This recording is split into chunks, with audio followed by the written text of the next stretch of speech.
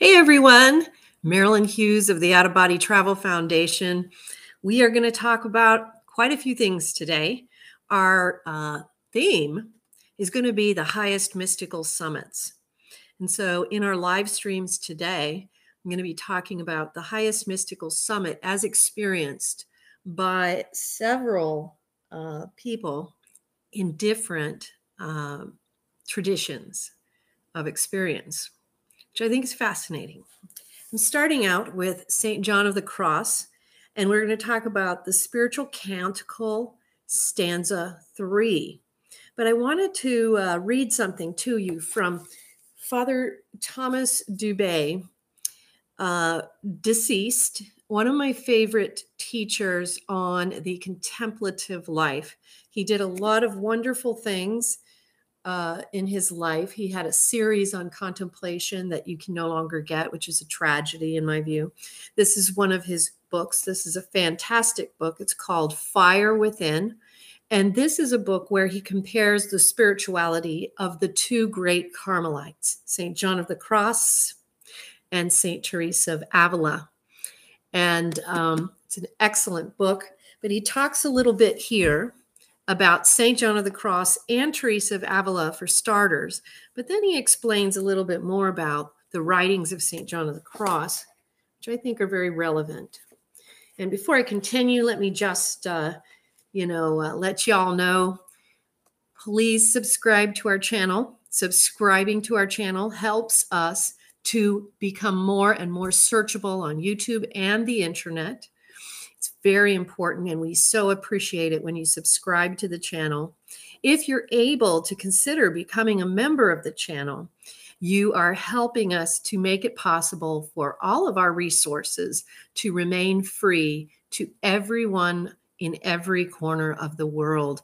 We have several membership options. You can click the join button right in the upper right-hand corner of our page on YouTube, and you can check out the 5 different options for membership and go ahead and join if that's something you would like to do.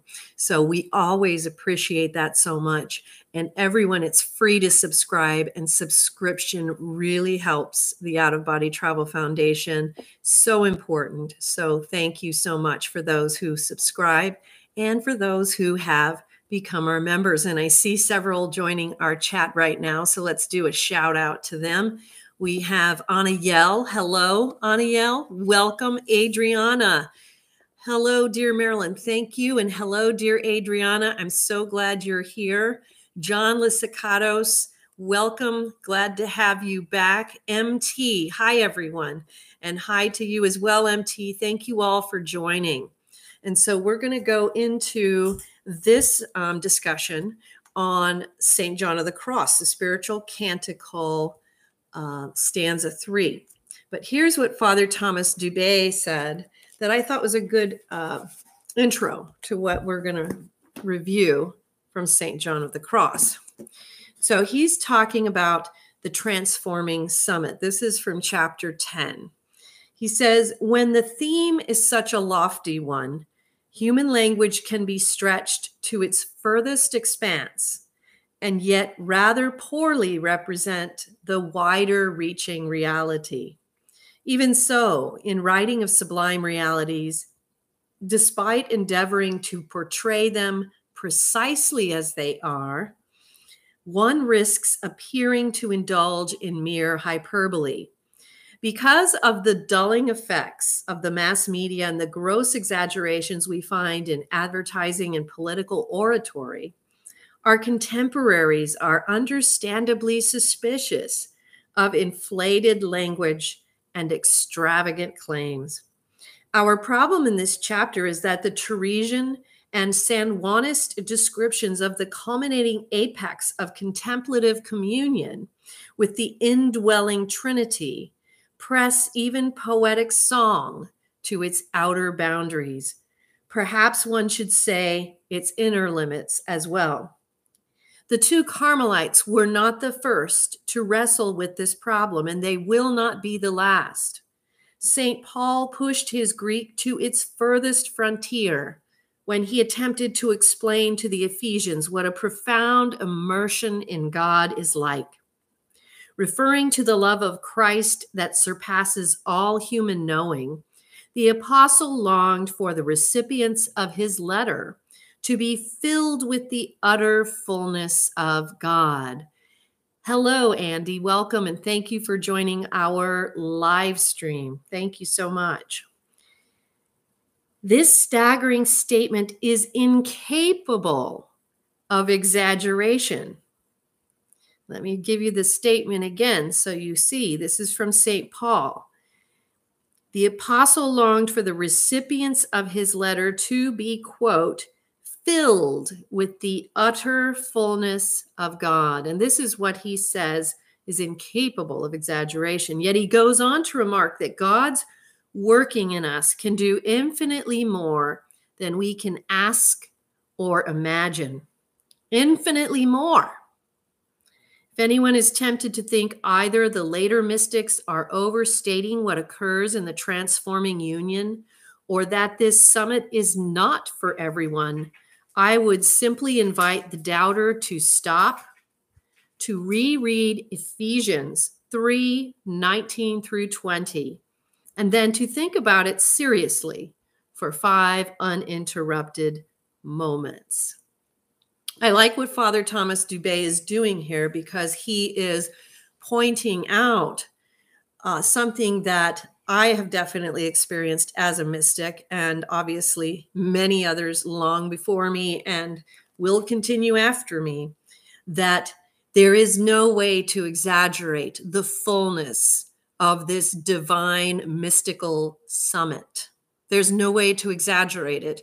The reality, on the other hand, in a world, as Father Thomas Dubé points out, in a world where exaggeration is, part and parcel of everyday life, the reality with mystical summits, the mystical union with God, is that there is no way to fully express it. There is none. And there is no way to exaggerate it when a soul experiences it. It cannot be exaggerated. It is that lofty, that grand, that far beyond our human conception of experience. So I love how he's addressing this.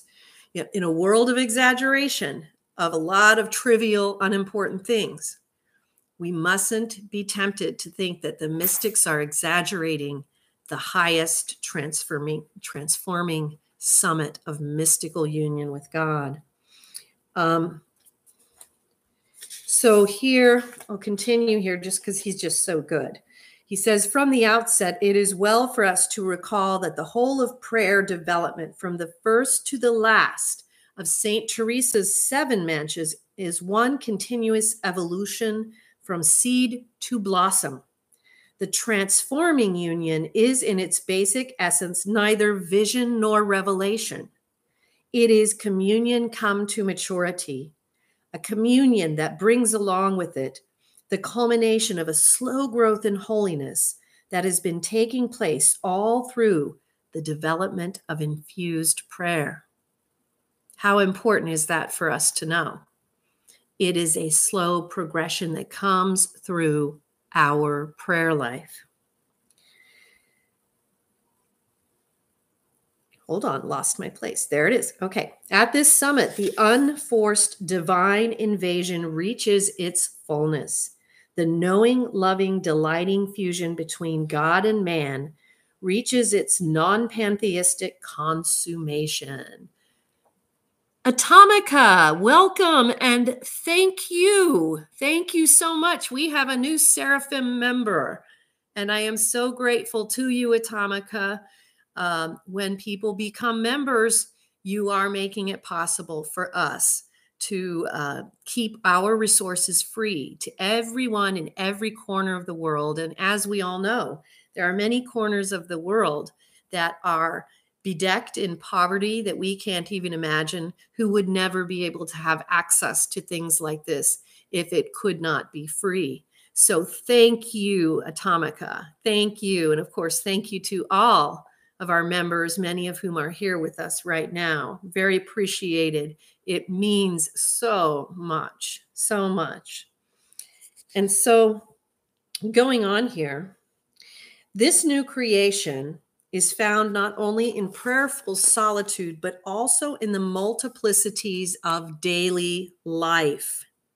So important, such an important commentary. One of the things that I do have difficulty getting across to a lot of my spiritual counseling clients, and is the fact that our daily life is an essential aspect and portion and part of our prayer life. Our daily work is our daily prayer. And so that's what St. Teresa is referring to here. There is in both action and contemplation a remarkable newness of goodness, strength, freedom, and delight. And here is where he talks about something with St. John of the Cross that I really wanted you to hear. Then we'll go into St. John of the Cross himself. St. John's descriptive organization of prayer growth differs from the sevenfold scheme of St. Teresa. While the two saints agree in all essentials except the confirmation in grace, they approach the issue of development from two diverse points of view. How important is this for us to know? John begins with our need for purification. What's the word I'm always using? Purification. For only the pure can commune deeply with the all-pure one. The two basic liberations from faults and imperfections we have considered. As we are freed progressively more and more from obstacles to the divine infusion, we are slowly transformed in a deepening union with the indwelling Father, Son, and Spirit. When this purification is completed in the second night of Spirit, the transforming union is given. The summit is reached. So that's Father Thomas Dubé's analysis there of the transforming summit, and comparing it with the two Carmelites, St. John of the Cross, St. Teresa of Avila. That's what this book is about, Fire Within, Father Thomas Dubé, excellent book. And he compares the spiritual teachings of the two great Carmelites, St. Teresa of Avila, St. John of the Cross. So now I'm going to pull out this great book, which is the collected works of St. John of the Cross. And we are going to the Spiritual Canticle, Stanza 3. And I wanted to read this because this is part of the transformative summit that we were just hearing about from Father Thomas Dubé. But this is St. John of the Cross's analysis and experience of it. Now, let me just take a little look over here. Atomica says, I am so grateful to you, Marilynn. Oh, thank you. That is extremely kind. Thank you very much. I'm so grateful if the work that we have put out there has helped you. That makes me very happy. So thank you so much. Adriana welcomes Atomica. Thank you for doing that, Adriana. Atomica, thank you. Yes, so Atomica, it's great to have you, and I hope you stick with us on the live streams today. I got a little carried away. We're going to have 3 live streams of teachings, and then we will have a question and answer live stream. So I hope you will stay with us. So that would be fantastic. So on stanza 3 of the Spiritual Canticle with St. John of the Cross, St. John of the Cross says, seeking my love, I will head for the mountains and for water sides. I will not gather flowers, nor fear wild beasts. I will go beyond strong men and frontiers. And it starts out with a short commentary by the editor, which says, the soul is aware that neither her sighs and prayers nor the help of good intermediaries about which she spoke in stanzas 1 and 2 are sufficient for her to find her beloved. Since the desire in which she seeks him is authentic and her love intense, she does not want to leave any possible means untried.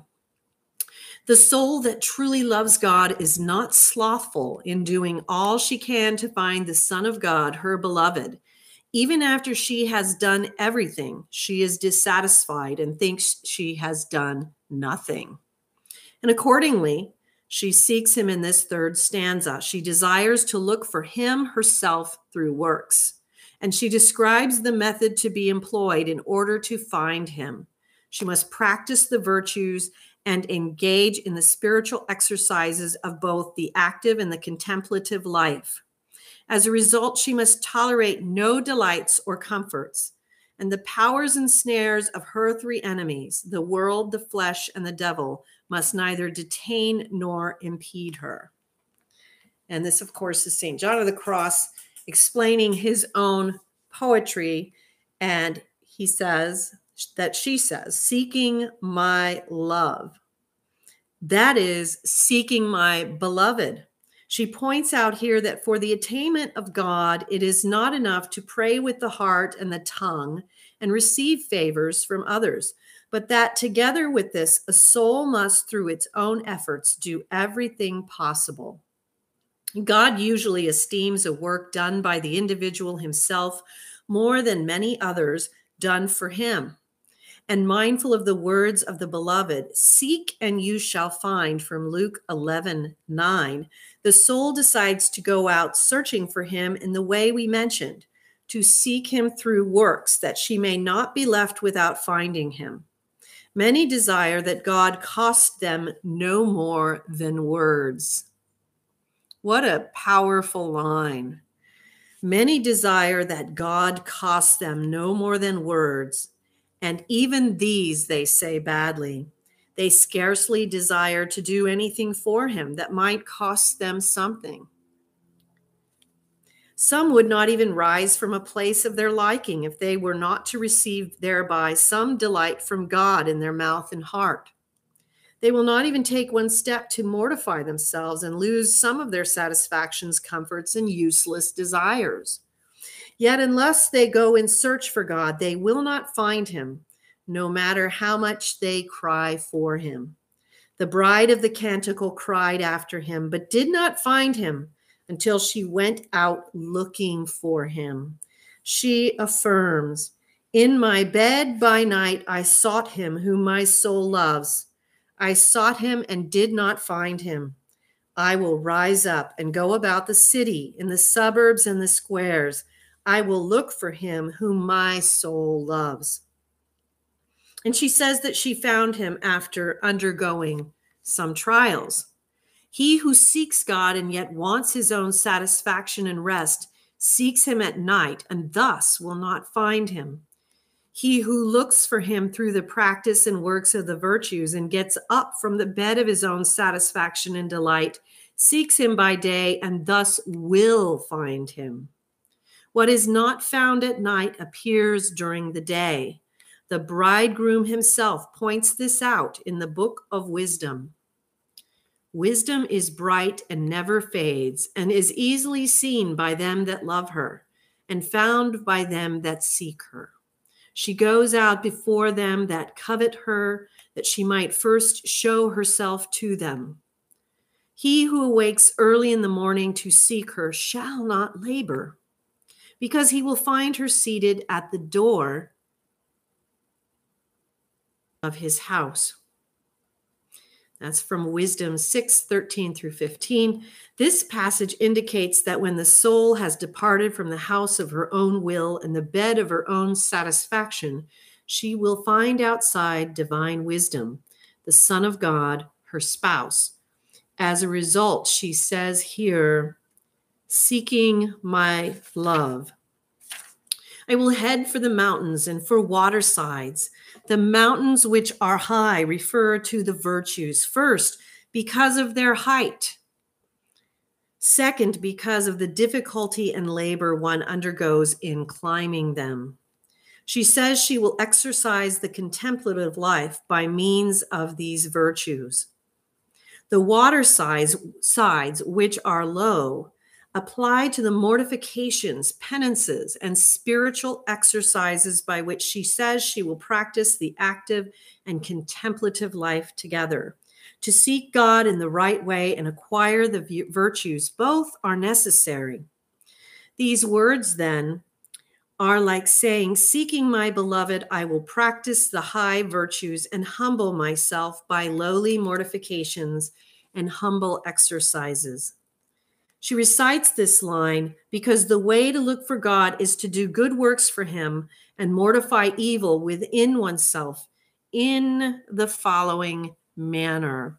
I hope you're starting to see the very symbolic way that St. John of the Cross writes this poetry, which it goes across all of his writing.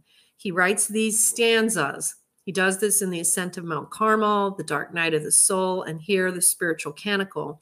He writes mystical poetry in mystical language, and then he himself explains what it means. It's beautiful work. What St. John of the Cross does is something you will not see by any other spiritual writer.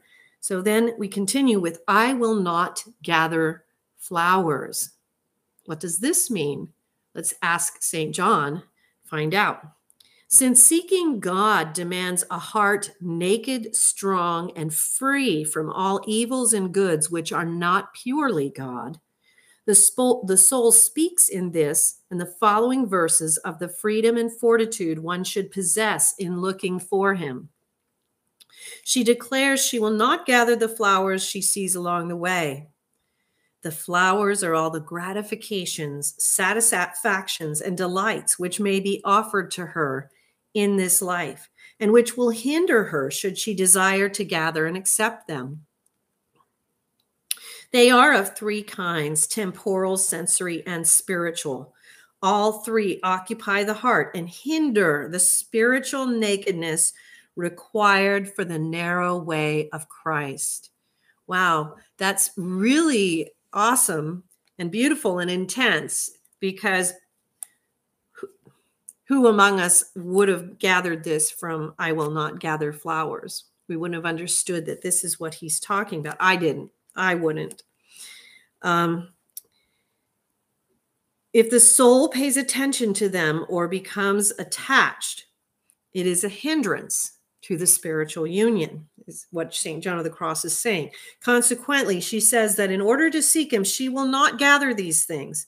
This line is equivalent to saying, I will not set my heart on the riches and goods the world offers. Neither will I tolerate the pleasures and delights of my flesh, nor will I pay heed to the satisfactions and consolations of my spirit in a way that may detain me from seeking my love in the mountains of virtues and trials. She makes this declaration in order to take the advice of the prophet David, who gives those, to take the advice the prophet David gives those who journey along this path, which is from Psalm 61:11. If riches abound, do not set your heart on them. These riches refer to both sensory and temporal goods and to spiritual consolations. Should be known that not only temporal goods and bodily delights are contrary to the path leading to God, but also spiritual consolations, if possessed or sought with attachment, are an obstacle to the way of the cross of Christ, the bridegroom. He who is to advance must not gather these flowers. More than this, he must also have the courage and fortitude to say, nor fear wild beasts. I will go beyond strong men and frontiers. In these verses, she records the soul's three enemies: the world, the devil, and the flesh. They are the causes of war and hardship along the road. The wild beasts refer to the world, the strong men to the devil, and the frontiers to the flesh.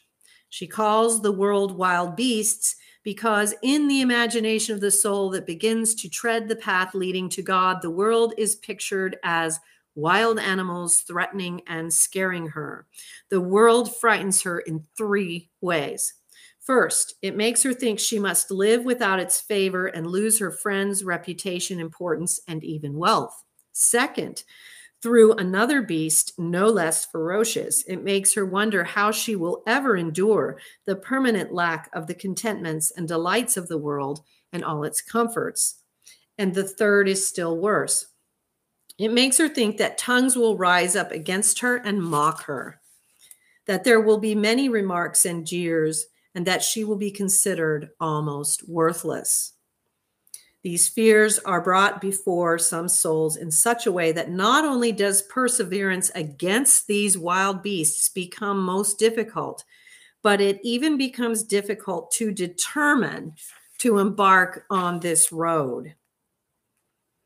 And I think all of us who have sought the spiritual path can relate very much to what he is speaking of here. Yet some generous souls will be faced with other wild beasts, more interior and spiritual, hardships and temptations and many kinds of trials through which they must pass. God sends these to those he wants to raise to high perfection by trying them like gold in the fire. According to David, many are the tribulations of the just. But out of these, the Lord will deliver them. That's from Psalm 33:20. Yet the truly loving soul, esteeming her beloved above all things, trusting in his love and friendship, does not find it hard to say, nor fear wild beasts, and I will go beyond strong men and frontiers. She calls devils the second enemy, strong men, because they strive mightily to entrap her on this road, and because, too, their temptations are stronger and their wiles more baffling than those of the world in the flesh. And finally, because the devils reinforce themselves with these two other enemies, the world and the flesh, in order to wage a rugged war.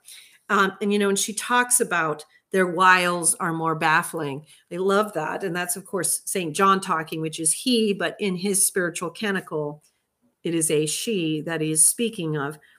But the wiles are more baffling because with the devil, we have the temptations and the things that come to us meant to confuse us that are taken from our own unique blueprint, the things, the vices, the sins, the things that we are tempted by.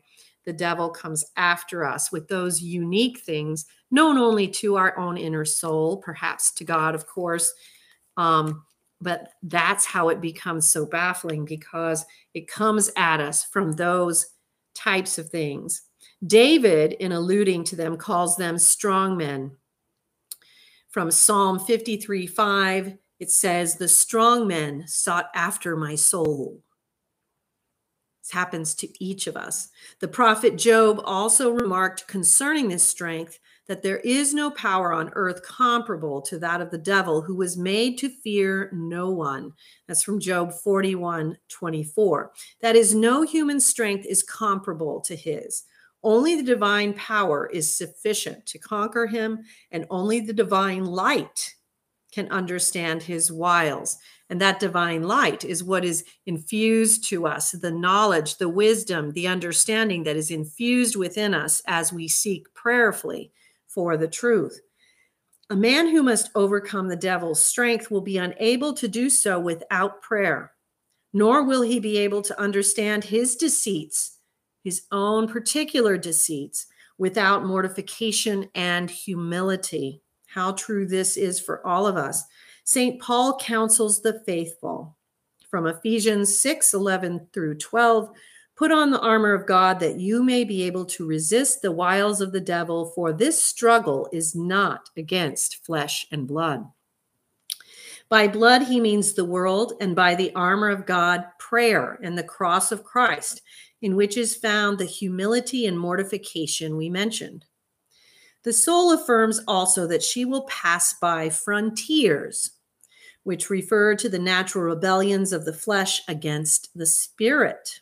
As St. Paul says from Galatians 5:17, the flesh covets against the spirit and sets itself up as though on the frontier to oppose the spiritual journey.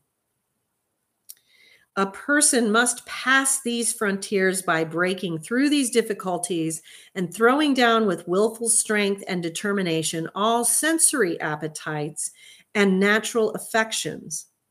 In the measure that these are present within the soul, the spirit is impeded by them and cannot go on to true life and spiritual delight. St. Paul indicated this clearly. If by the Spirit you mortify the inclinations and appetites of the flesh, you shall live, from Romans 8:13. Such is the method of the soul. In this stanza claims she must follow in order to seek her beloved on this road. The method in sum consists of steadfastness and courage in not stooping to gather flowers, of bravery in not fearing the wild beasts, of strength in passing by strong men and frontiers, and of the sole intention to head for the mountains and the water sides of virtues, as we explained. So I hope this one has been helpful to you. Love St. John of the Cross. This is a collected works, but this was from the Spiritual Canticle. He also wrote The Ascent of Mount Carmel, The Dark Night of the Soul, both masterpieces. And so consider checking them out. And just a reminder to everyone, please subscribe to our channel. Makes us more searchable across the internet, on YouTube, etc. Very important for us. And also, please consider becoming a member. And we welcome a new member just now with Atomica, who has become a seraphim. And we are very grateful to have Atomica. Thank you for joining. And you can click the join button on the upper right-hand corner of the YouTube page and check out 5 different options for membership. And when you do this, it makes it possible for us to make and keep our resources free to everyone in every single corner of the world. And you have no idea how important that is, because without having the ability to keep these things free, there are literally millions of souls that could not be reached because they could never afford to purchase anything. And so when you become a member at the channel, you are doing a great work with us in making it possible for us to keep things for free. It's so important. So thank you for joining. We will have another live stream in just a few minutes. We will be talking about Khalil Gibran and his mystical journey. So we'll see you there. Thank you.